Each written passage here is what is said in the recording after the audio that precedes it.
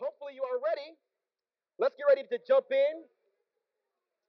Open your Bibles now, man, to the book of Jonah. Jonah chapter 1, verse 17. And you can open your Bibles there or turn them on, whatever, floats your boat, okay?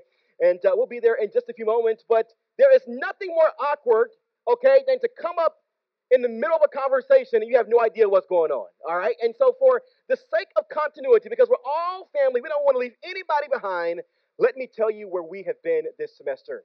This entire spring semester, we have been studying the book of Jonah. Say Jonah. Yes, indeed. Y'all are great. And we're just taking a slow walk, man, through the book of Jonah, allowing, man, God to speak to us.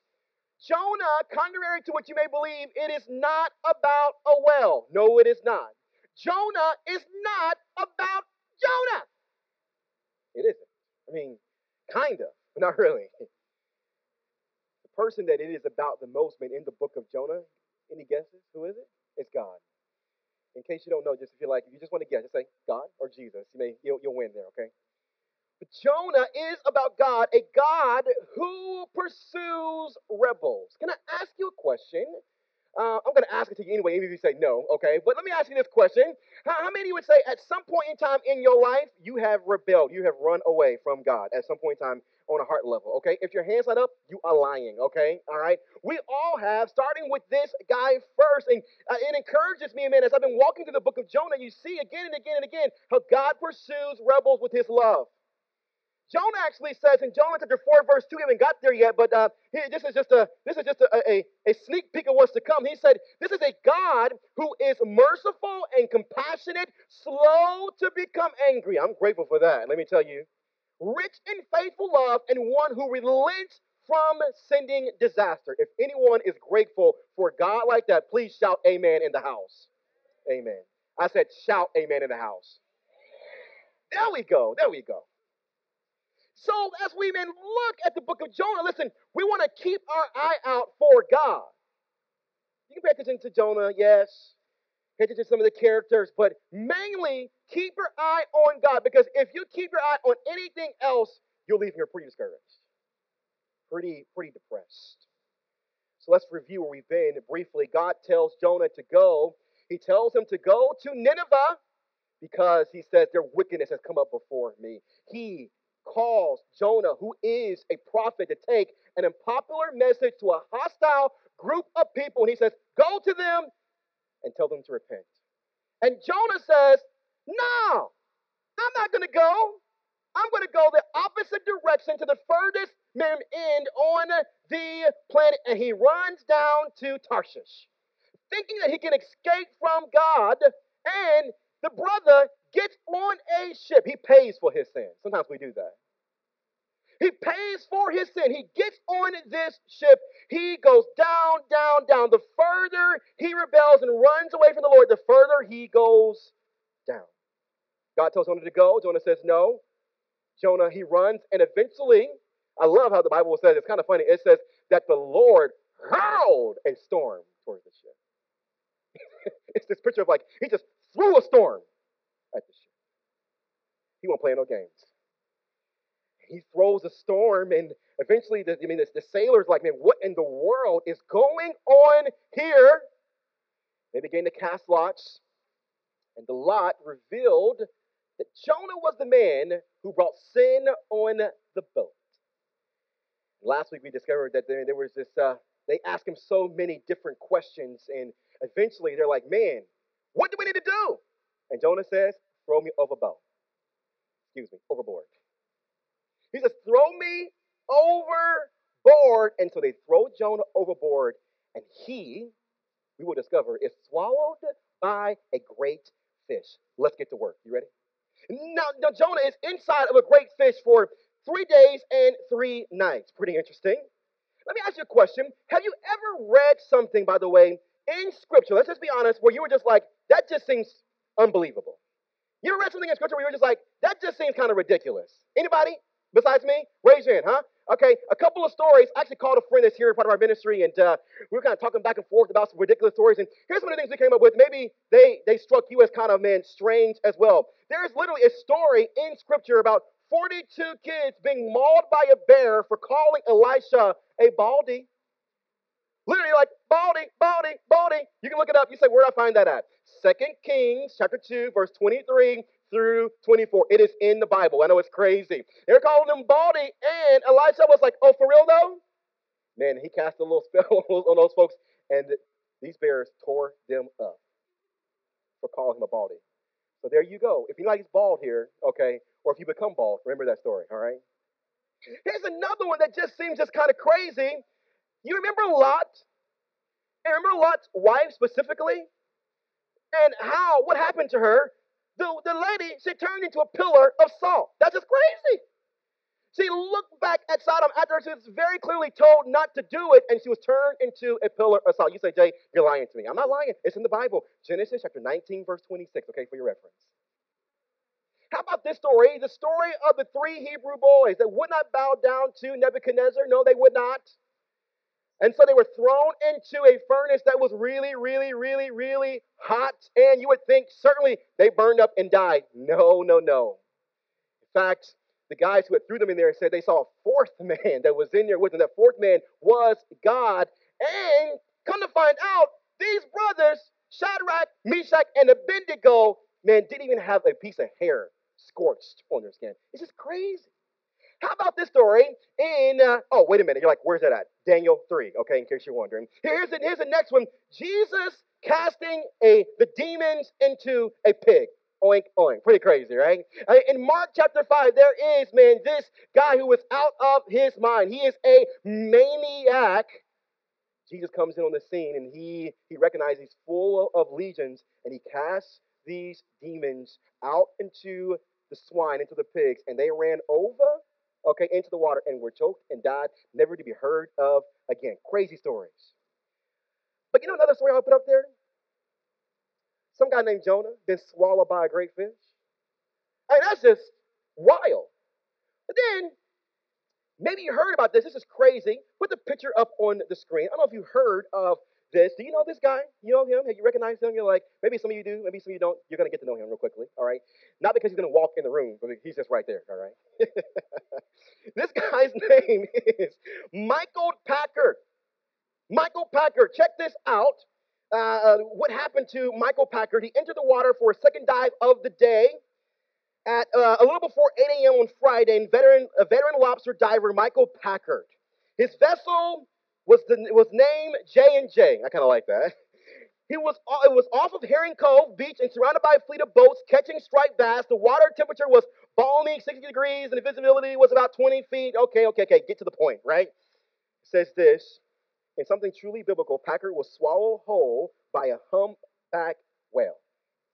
You say, when was that? Last year. Pretty crazy. You thought 2020 was bad. All of a sudden, I felt this huge shove, and the next thing I knew, it was completely black. Packard recalled Friday afternoon following his release from the Cape Cod hospital. I could sense I was moving, and I could sense the whale was squeezing the muscles in his mouth, he said. Pretty crazy. Initially, Packard thought he was inside a great white shark, but he couldn't feel any teeth, and he hadn't suffered any obvious wounds. It quickly dawned on him that he had been swallowed by a whale.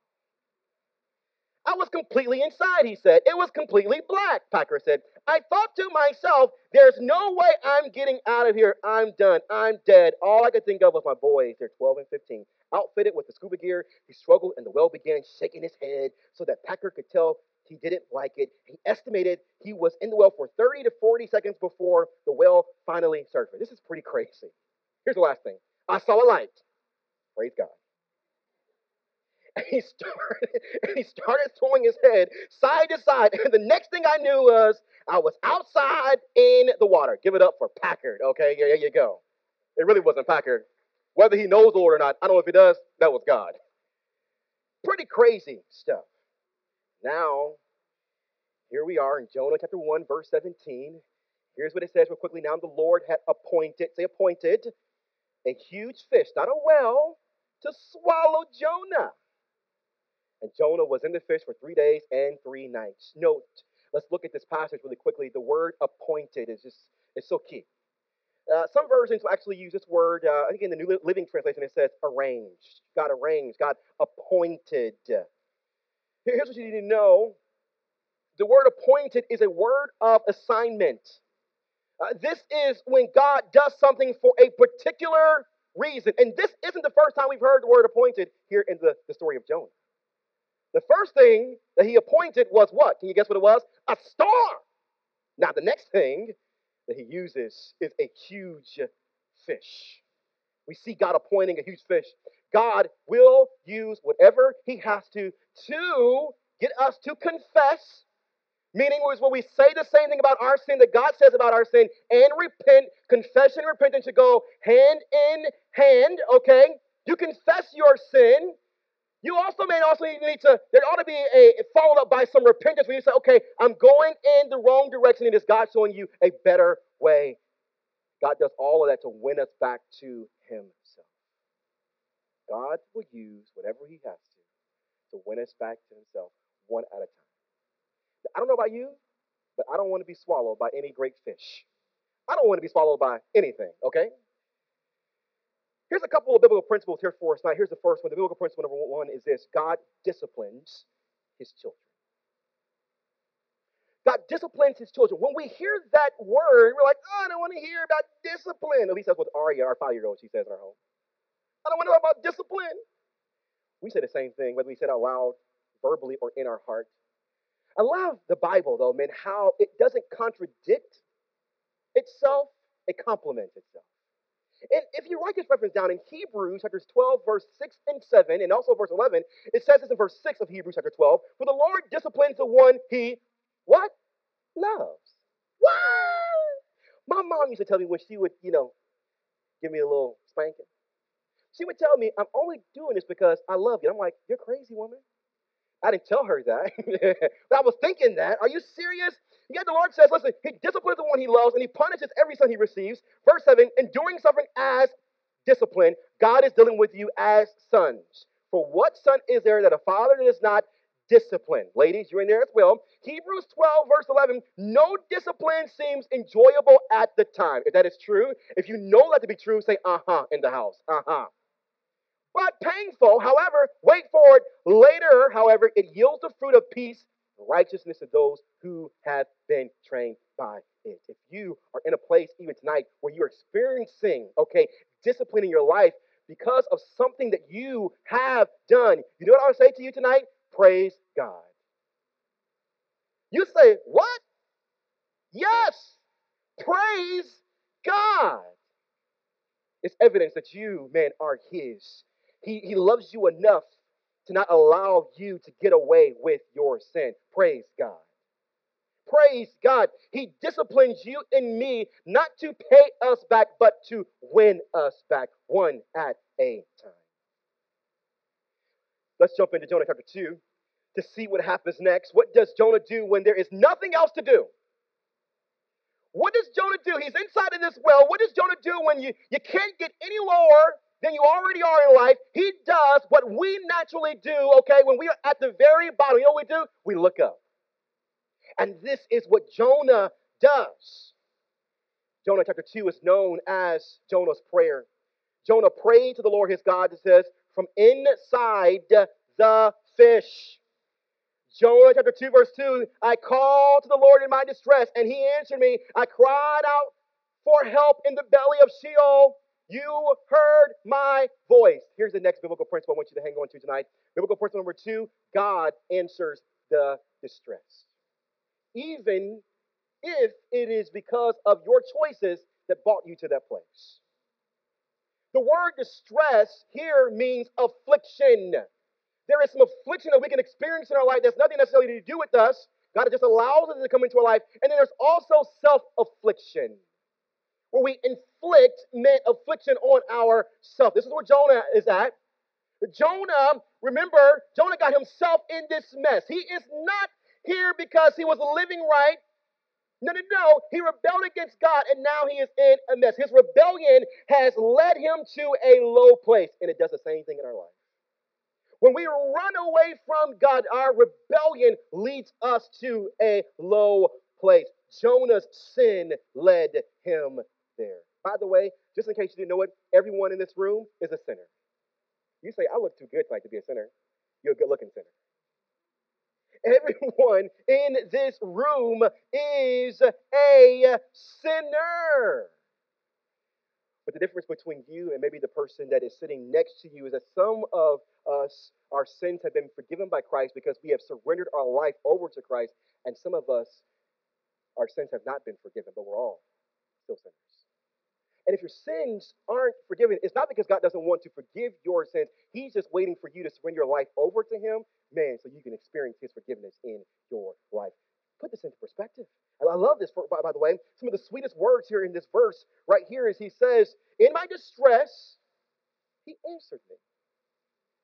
You see that? You see that in your Bible? You see that on your phone, your tablet, whatever you have? In my distress, He says, He answered me. Let's put this in perspective. Jonah is running from God. Jonah is being rebellious towards God. Jonah disobeys God. Jonah is facing consequences from God because of his sin. God answers Jonah out of his affliction in the midst of his consequences. What a merciful God. Praise the Lord. Now, we can think here in this room and tonight that God only answers us when we are doing good in life. News flash. You and I are not ever good enough for God to answer us. We are not. That is why Jesus came on our behalf, paid for our sins. He now, man, intercedes for us, stands before the Father. And because of Jesus, we have access to God. Anybody grateful for that? Say amen in the house. Come on, amen in the house.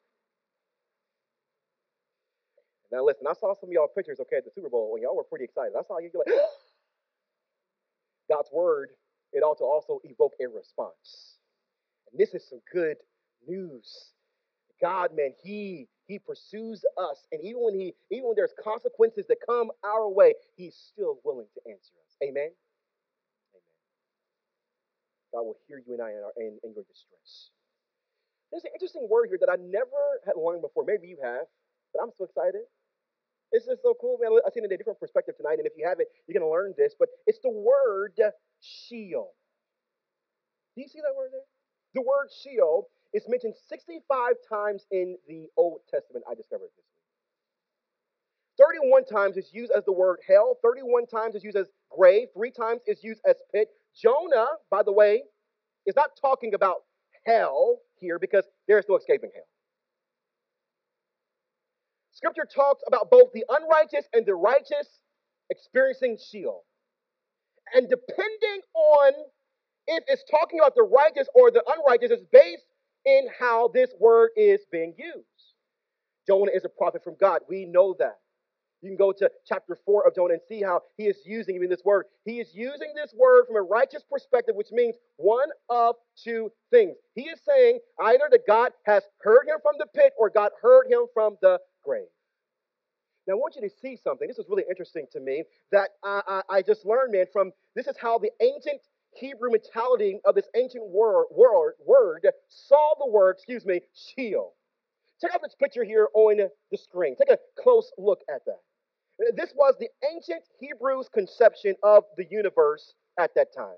Take a close look at that. The ancient Israelites divided the world into heaven, earth, sea, and the underworld. Pretty interesting. They viewed the sky as a vault resting on foundations, perhaps mountains with doors and windows that let in the rain, and God dwelt above the sky, hidden in cloud and majesty. The world was viewed, I discovered this week, I learned this, I'm not smart, I just learned this, so I'm just sharing with you what I learned. The world was viewed as a disc floating on the water, secured or moored by pillars, and the earth was the only known domain at that time. The realm beyond, it was considered unknowable. Now, check out the last part of this picture. The underworld, Sheol, was a watery or dusty prison from which no one returned. And this is where Jonah says he's at. Regarded as a physical place beneath the earth, it could be reached only through death. Remember that, okay? We'll come back to it. Jonah's like, this is where I am. This is Jonah's heart. This is Jonah's heart. He's saying, God, I am so low. I couldn't get any lower. You see that? That's pretty low. He said, I'm so low, I am broke, busted, and disgusted. This is my soul, man, and it just feels, man, like I'm just so close to hell, God. And he says, man, I've reached the bottom. Continue to read on in Jonah chapter 2, verse 3. He says this: You threw me into the depths, into the heart of the seas, and the current overcame me, and all the breakers and the billows swept over me. But I said in verse 4, I have been banished from your sight, yet I will look once more toward your holy temple. Jonah, in this very moment, is experiencing in verse 4 the ill fellowship. It's almost like rejection, seems like from God. He says, I've been banished from your sight. Here's a verse, man, that I thought about when I saw this. James chapter 4, verse 6. God gives grace to the humble, but opposes the proud. The only reason why Jonah is there at the bottom of the bottom of the bottom is because he rebelled. He was so prideful. He ran away, man, from God, and it led him to the bottom. God gives grace to the humble, but opposes the proud. Got any pride in your life? Say, man, nothing seems to be working out for me. Maybe it's because your life is filled, it's all about you, it's all about pride. Jonah chapter 2, verse 5, the waters engulfed me up to the neck, the watery depths overcame me, seaweed was wrapped around my head. Has anybody ever had seaweed wrapped around you before? Maybe not around your head, but around your leg, It's so disgusting. In verse 6, he says, I sank down to the foundations of the mountain. The earth with its prison bars closed behind me forever. But you, here we go, raised my life from the what? Pit. You raised my life from the pit, Lord my God. Here's principle number 3, biblical principle number 3. God's grace can reach you in the lowest place. You may be here tonight, you say, man, I am in a very low place, Jay. You don't know me. One of the reasons why I came here tonight was, man, to give Jesus just one more shot. First of all, we are grateful that you are here. And it ought to encourage you tonight that his grace can reach you in the lowest place. You see that in verses 5 and 6. But first things first, Jonah's sin, man, took him to places he never expected. Example, inside of this great fish. I don't think he realized or even thought, man, that when I run from God, I'm going to end up inside of the belly of a fish. Sin, by the way, can take you farther than you want to go, make you stay way longer than you want to stay, and make you pay way more than you want to pay. You ever been there before? You ever been so stuck in your sin and you woke up and you're like, how in the world did I get here? And sometimes even your bank account runs low because you, just like Jonah, you spent money on your sin. Jonah wasn't outside the reach of God's grace. But you raised my life up from the pit, verse 6, he says. Oh, Lord my God. It reminds me, by the way, of Romans chapter 5, verse 20, where he says, where sin increased, grace increased, what? All the more. Where sin increased, God's grace increased all the more. My brothers, my sisters, listen to me tonight. You are never outside of the reach of God's grace. Can somebody say amen in the house? You say, what about my porn problem? It is not outside of the reach of God's grace. All the more, your lying problem, your alcohol problem, your anger problem, your sleeping around problem, your self-righteous problem, your judgmental problem, man, your stealing problem, your gambling problem, your drug problem, your self-harm problem, your identity problems is not outside the reach of God's grace. Come on, somebody say amen in the house. God's grace is deeper still. What is Jonah doing? He's still in the belly of this well, but he's praising God. Even though his situation hasn't turned around, he's still praising God. That's a word. Some of you, your situation hasn't turned around, and you're not quite sure how it's going to turn around. But maybe your response, it needs to be praise. Jonah said, I took my eyes off the holy temple. This is where the presence of God resided at the time. And Jonah is like, this is where my problem began in the first place. When I took my eyes off of you, I ended up here in Sheol, in a, very low place. The same thing happens to us, by the way, when we take our eyes off of God. We end up in some strange places. Jonah chapter 2, verse 7. Jonah says, as my life was fading away, he said, I remembered. Oh, I remembered Yahweh. My prayer came to you, to your holy temple. I don't know about you, but sometimes I can struggle with my memory. Somebody was asking me the other day, I think it may have been Alita. You're like, I was asking about how young can you get Alzheimer's? I wasn't asking for myself, but she's like, do you have Alzheimer's? I was like, no, I think I have some timers.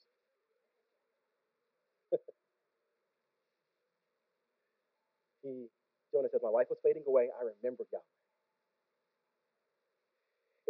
And if your life tonight is fading away, I want to encourage you, man, to remember Yahweh, to remember God. Do you feel far from God in this season?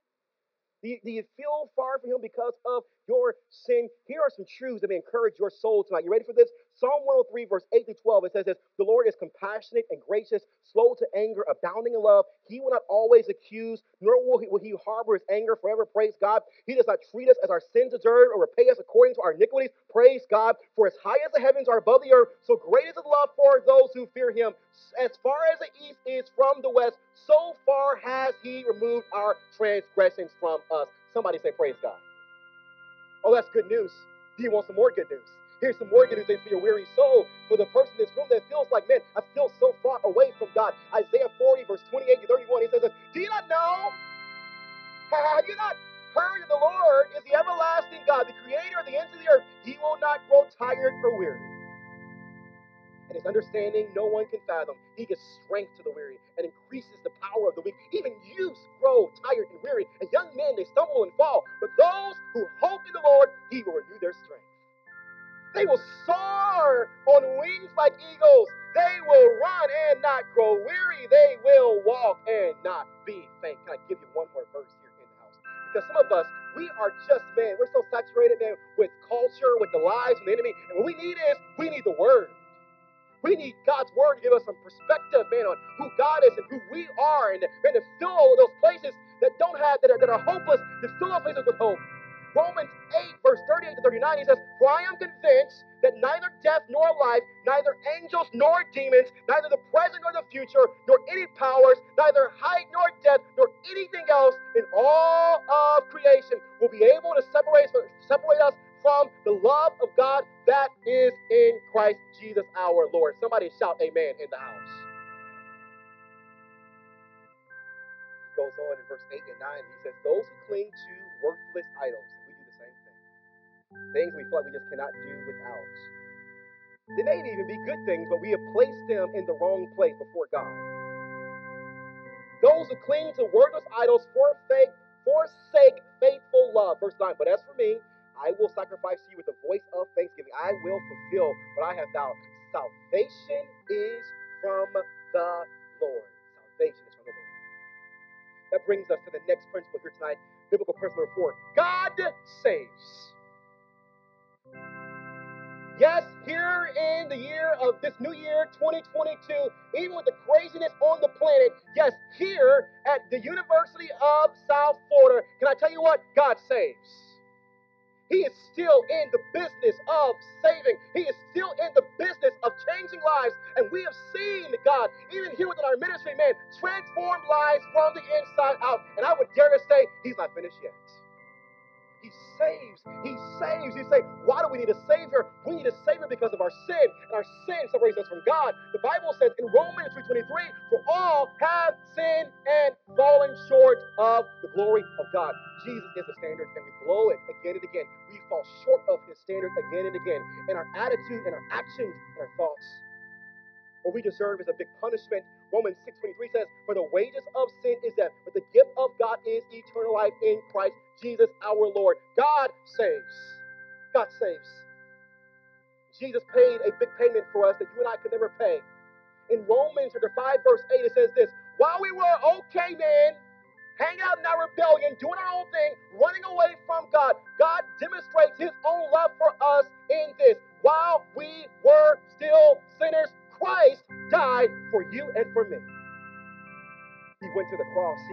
He bled many streams of blood. He was hardly recognizable by those who knew Him. He was placed in a tomb. 3 days later, He resurrected from the grave. God saves. Somebody say, God saves. Oh, God saves. God saves. You say, I'm far from God. I feel like I'm in Sheol. God saves. God saves. You say, I'm a wicked, wretched individual. God, He saves, but you have to make the decision, a very big decision. Romans chapter 10, verse 9 and 10, if you confess with your mouth Jesus is Lord and believe in your heart that God raised Him from the dead, you will be saved. No ifs, ands, or buts about it. As the scripture says, anyone who trusts in Him will never be put to shame. Salvation, Jonah says, is from the Lord. So as we end here tonight, surely God is finished with Jonah, right? I mean, the brother has rebelled. He's run far from God. He's at the bottom of Sheol. Certainly, he's done with Jonah. Here is how the chapter ends. In Jonah chapter 2, verse 10, he says, then the Lord commanded the fish, and it vomited Jonah onto dry ground. Put the picture of Sheol back up on the screen. He was at the very bottom of the abyss. There was not supposed to be any return but God. He was supposed to die there in Sheol, inside of that great fish. But God, say, but God. And it's very possible that some of you who are here, even tonight, man, if we knew your story, you probably would say the same thing. Man, I'm not supposed to be here. I'm not supposed to be sitting here and hearing God's word, but God. Here's the last principle for us tonight. God is more willing to pardon than to punish. He is more willing to pardon you of your sin. He forgives